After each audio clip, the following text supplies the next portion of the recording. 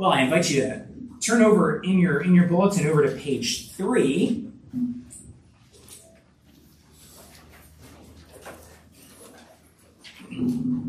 We're coming to the end of our sermon series on the church and all her servants. There's probably in 2 weeks going to be one last kind of epilogue to the series. But starting to wrap up this series on the life of the church and the servants in the church. And here are probably a good place to wrap things up, thinking about the church looking forward. So what is it that we can expect as we look forward, whether it's a local church here or the church as a whole? What can we expect that God will do? Well, this is a great passage to look at.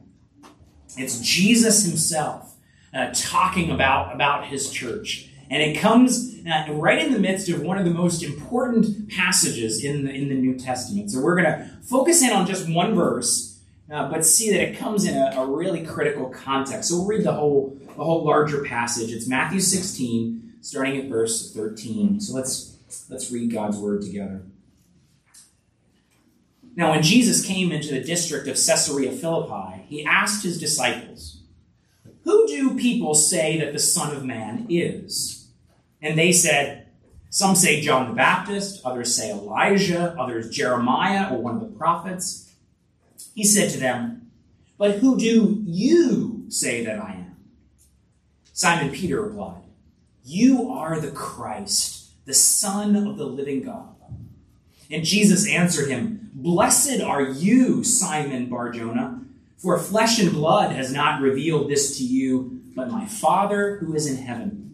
And I tell you, you are Peter, and on this rock I will build my church, and the gates of hell shall not prevail against it. And I will give you the keys of the kingdom of heaven, and whatever you bind on earth shall be bound in heaven, and whatever you loose on earth shall be loosed in heaven." Then he strictly charged the disciples to tell no one that he was the Christ. From that time, Jesus began to show his disciples that he must go to Jerusalem and suffer many things from the elders and chief priests and scribes, and be killed, and on the third day be raised. And Peter took him aside and began to rebuke him, saying, "Far be it from you, Lord. This shall never happen to you." But he turned and said to Peter, "Get behind me, Satan, for you are a hindrance to me, for you are not setting your mind on the things of God, but on the things of man." Then Jesus told his disciples, "If anyone would come after me, let him deny himself, take up his cross and follow me. For whoever would save his life will lose it. But whoever loses his life for my sake will find it." Let's pray. Father, this is your word, and we pray that you would use it as you enlightening, Lord, that we might know you better and know your plan. We pray in Jesus' name. Amen. Amen. Well, if you've ever studied the book of Matthew, then you start to discover that this particular passage is really a key turning point in the gospel. It's here. There's a kind of hinge in the life of Jesus. You can see it reflected in the passage as it says, "From then on, he began to teach them." A kind of hinge. Jesus here asking who people say that he is, and Peter giving the response. Peter being the first human to do it. The first human on earth to declare, "You're the Christ. You're the Son of the living God." And this key passage then, a turning point in the book, comes in this context. And whatever Jesus says in this occasion, well, it must be really important. If his whole ministry kind of turns and refocuses at this point, what he talks about here must be something, wow, we should pay attention to this.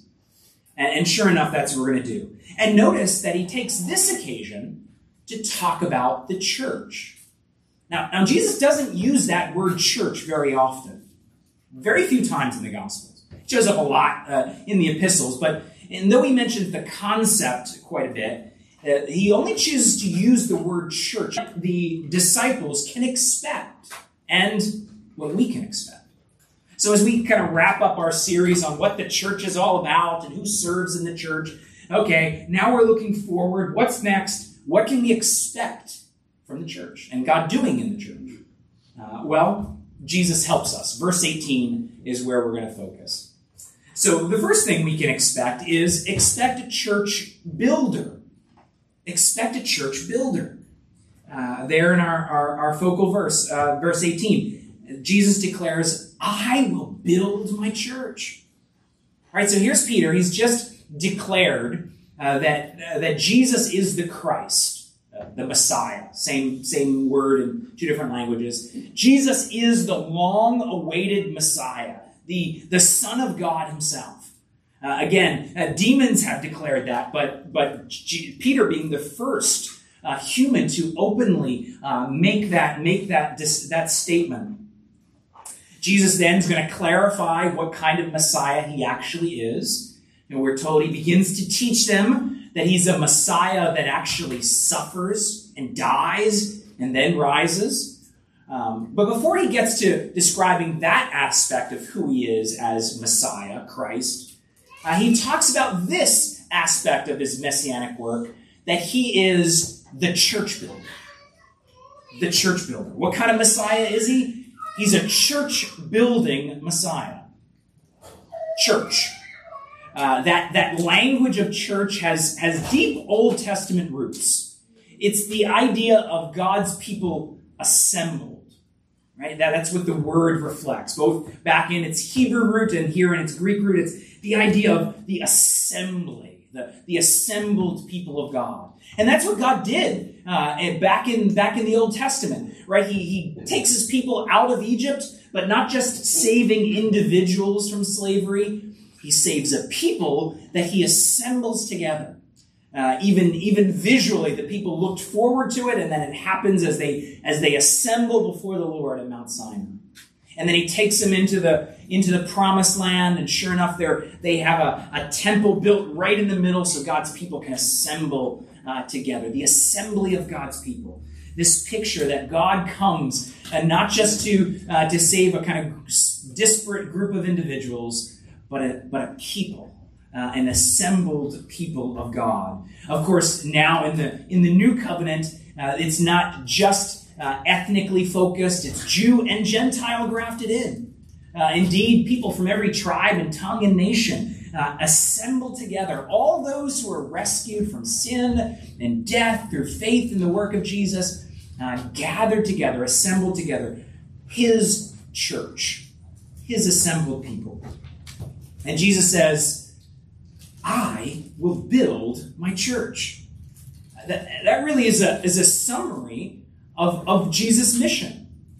I like the way one pastor puts it, and I think very aptly and very biblically. He says, the church is Christ's plan, and there is no other plan.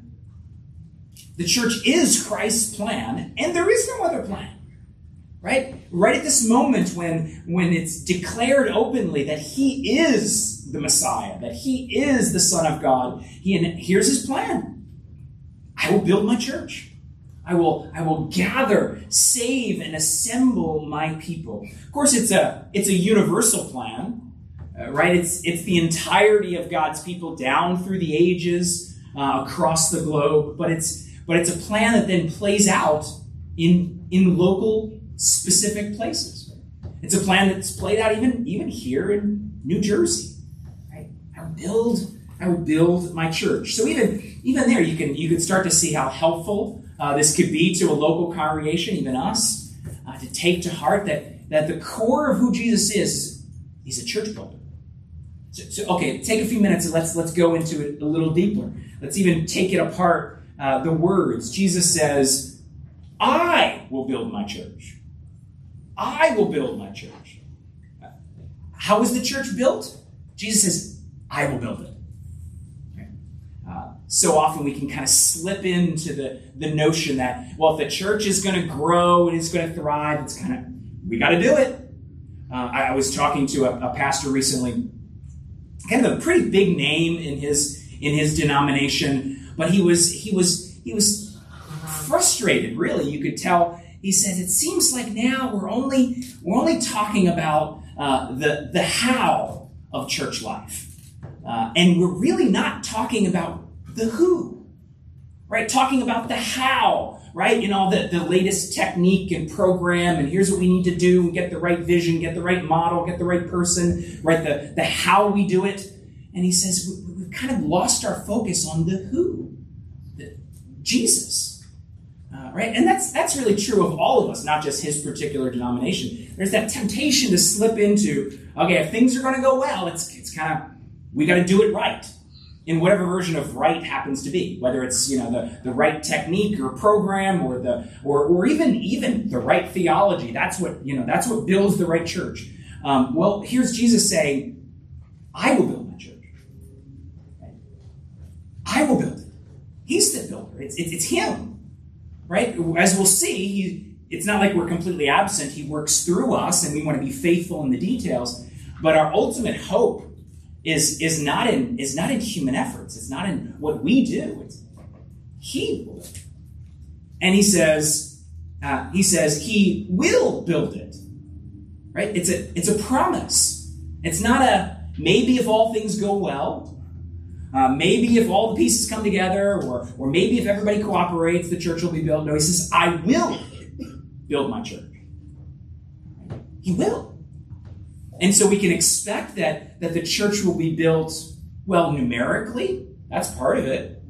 The church is pictured throughout the Gospels as something that starts small and grows, right? Like a mustard seed, small, but then it grows. God's kingdom and reflected visibly in the church. You get to the book of Revelation, the end of the story, and sure enough, it has grown so much that you can't even number it. It's that big, right? So the picture is that the church will grow, numerically. Now, it isn't a promise that every individual congregation will always numerically be growing. That's not what Jesus is promising here. But the church as a whole, it will grow numerically. That's part of it. But also, the church will be built in maturity. Paul talks about his own mission as an apostle to the Gentiles, as one who's involved, used by Christ in this church building work. And he talks about his mission to present the saints mature in Christ. Present each one mature in Christ. So not just infants in Christ, but mature in the Lord. Or maybe you go back to the building analogy. And so what Jesus intends to do in building his church is not just a wooden frame of a building. Right? Just get it up, get it standing. No, he intends to build a church in the sense of, well, it's got walls. It's decorated. It's beautiful on the inside. It's finished. Right? Not just the rough carpentry, but the finished carpentry. Not just that it shows up and it's functional, but it's beautiful for the Lord. That's what God Christ does and promises for his church. That he's going to build it in maturity as God's people grow in Christ-likeness, as they grow in love for him and love for others. He's building his church. He's building his church. He will build it.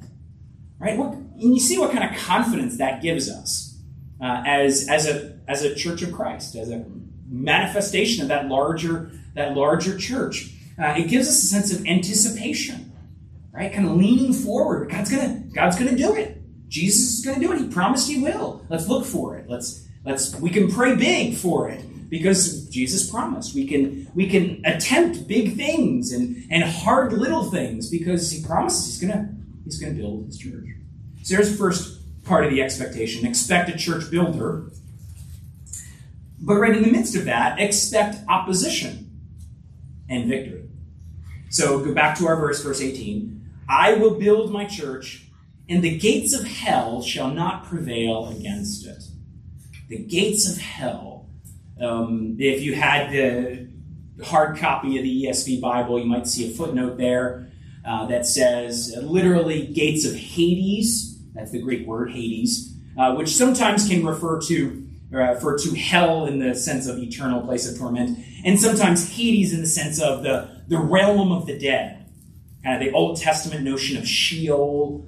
That could be what it's referring to, because there's several times in the Old Testament that use this imagery of the gates of Sheol. Psalm 107, Isaiah 38, Job 38, the gates of Sheol, the gates of death.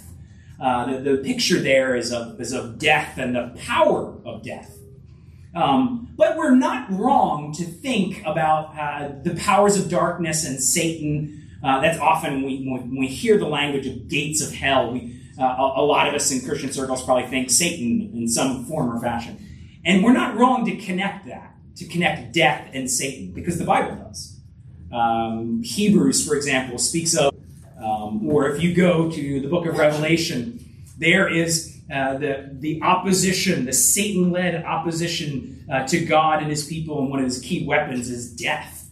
Right? He tries to destroy martyrdom to oppose the work of God. So the power of Satan, the opposition of darkness, very much tied up with death. It all comes together in this simple phrase: expect opposition. Expect opposition. Because the church is built on enemy territory. Can you picture what he's saying? So Jesus says, I will build my church, and the gates of hell will not prevail against it. So gates. Gates served a really important function in the ancient world. Right now, if you're walking around and there's a gate in your home, or it's a college campus, and there's the gates of the campus. Usually it's decorative. Look, it's the gate, it's decorative gate. No, in the ancient world, this was critical. This was your defensive fortification against attack. Right? You close the gates of the city in order for you to be safe, in order to protect you from the onslaught of an enemy attacking. So here, gates of hell, the picture is defensive fortifications of the power of death and Satan. And so here, and the building of the church is the attacking of those gates. So you get the picture. If the church is being built, it's being built on enemy territory, which of course makes perfect sense. How is the church built? It's when Jesus takes those who are under the power of darkness in the kingdom of darkness and brings them into the kingdom of Christ. Right? It's enemy territory that comes. Right? Even the perfecting of the saints, even the growth and holiness of the church is like taking the darkness that's in here and having it rooted out. Right? It's enemy territory, as it were. So if the church is built, it's built by taking enemy territory, and so we can expect opposition. Jesus will build his church, and there will be opposition.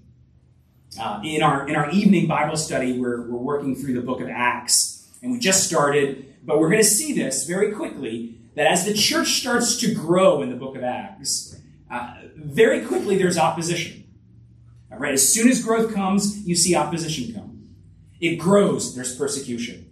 It grows, and there's hypocrisy and corruption from within.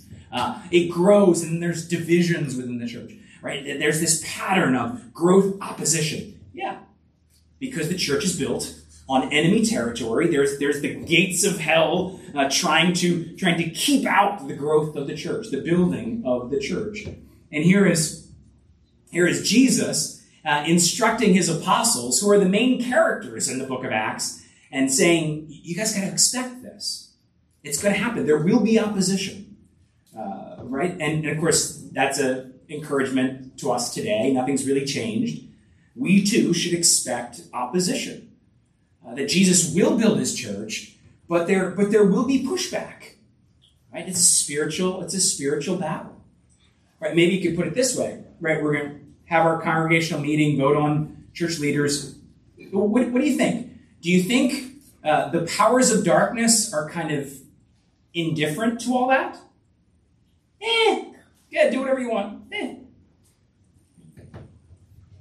Right?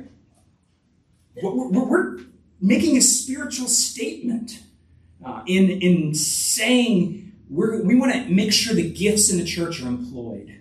That Christ's sheep need to be cared for, that needs within the body need to be ministered to, right? That it's a church advancing activity. And you better believe that the powers of darkness take note. And we can expect pushback. Okay? Satan is not happy when the church grows and builds and employs and ministers. We can expect opposition. But Jesus tells us that opposition, yes, but victory. Right? The opposition doesn't win. The gates don't prevail. Right? I will build my church, and the gates of hell shall not prevail against it. Right? The church opposed, but the gates of hell are defeated. Right? The onslaught of the church, the growth of the church, the gates are torn down. They can't defend the enemy territory. And Jesus says that's his church. And in fact, you can see how this pattern is really a picture of Jesus in his own life. I don't think it's all a coincidence that our larger passage puts the church and Jesus side by side. Believers and Jesus kind of back and forth, back and forth. Think about what Jesus now begins to reveal to his disciples. He says, suffer many things, be killed, but I'll rise from the dead. He's telling them, this is the story of my life, expect it. And at the same time, he tells them, guess what the story of the church is going to be? There's going to be opposition, but it won't prevail. Yeah, because it's Christ's body. It's his church. We're connected. The church lives out the story of Jesus. Just as the opposition comes and it's real and it hurts, but it doesn't win. Right? Victory, resurrection. So that's the church of Christ. Opposition, yes, we can expect it. We don't have to be surprised by it. What in the world is happening? We expect it. We don't have to bemoan like this shouldn't happen. Disaster. No, expect opposition. We don't have to be afraid of it. Right? It doesn't win. Just like the grave doesn't defeat Jesus, he rises in victory. So that the opposition of Satan and death is not going to defeat God's people, the church of Christ. Right?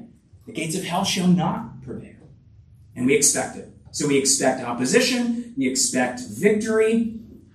Finally, we can expect to be used, but people are used in the construction process. Here we actually back up to the first part of our verse. And no, we're not ignoring that first part. That's a key part of it. So, verse 18, here's from the beginning. Peter has just confessed, you're the Christ, the Son of the living God. Jesus says, and I tell you, you are Peter, and on this rock I will build my church, and the gates of hell shall not prevail against it. It's that first part, a lot of people discuss, what does that mean? You are Peter, on this rock I will build my church.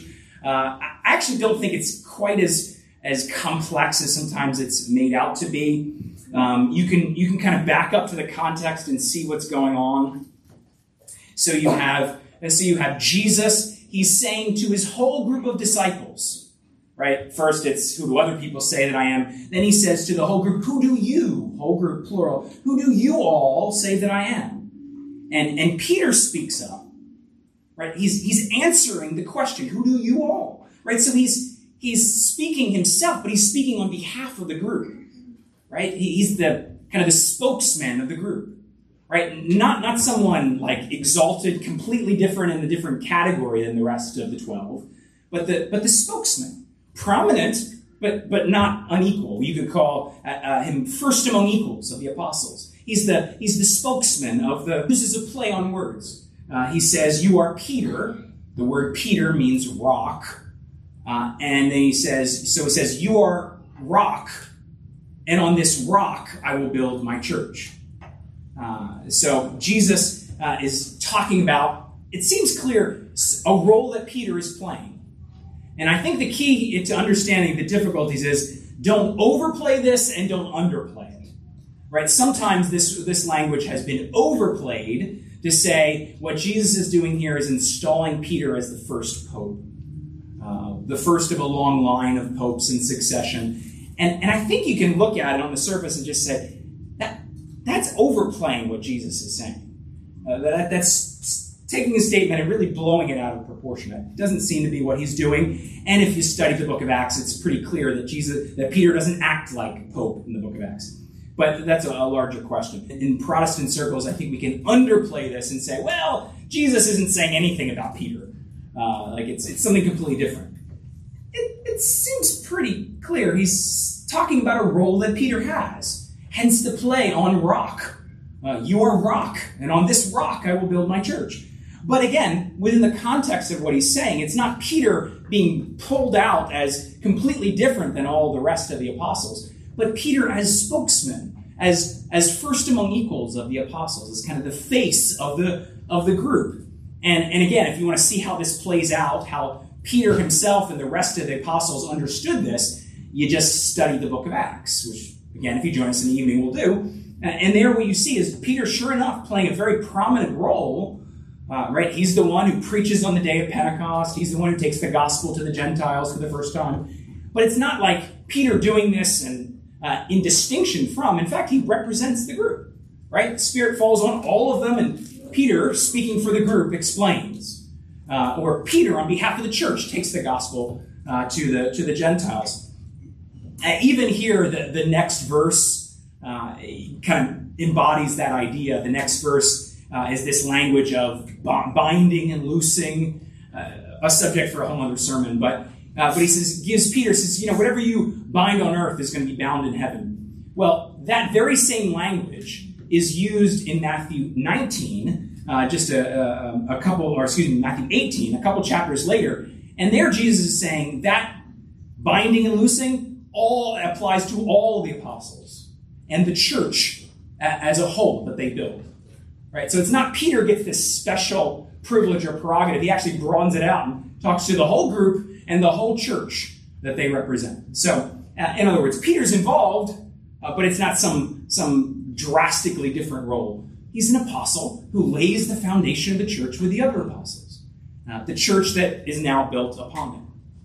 Okay, there's the explanation. Let's go to really the core of the point here, which is Jesus builds the church, uses people. He says, I'm going to build my church, but I'm going to use you, Peter. And he goes on to say, I will build my church, but I'm going to use you, apostles.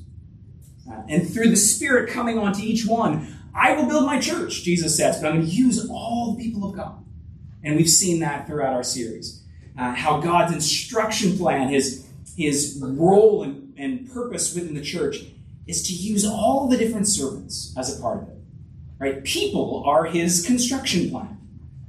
It's not us doing it instead of Jesus, but it's Jesus is doing this work, and he's amazingly going to work through us in different ways, according to different gifts and different callings.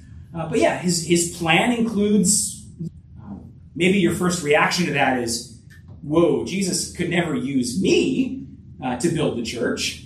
Maybe some spiritual superstar, he uses people like that, but he's not going to use me. I'm not very impressive. I mess up all the time.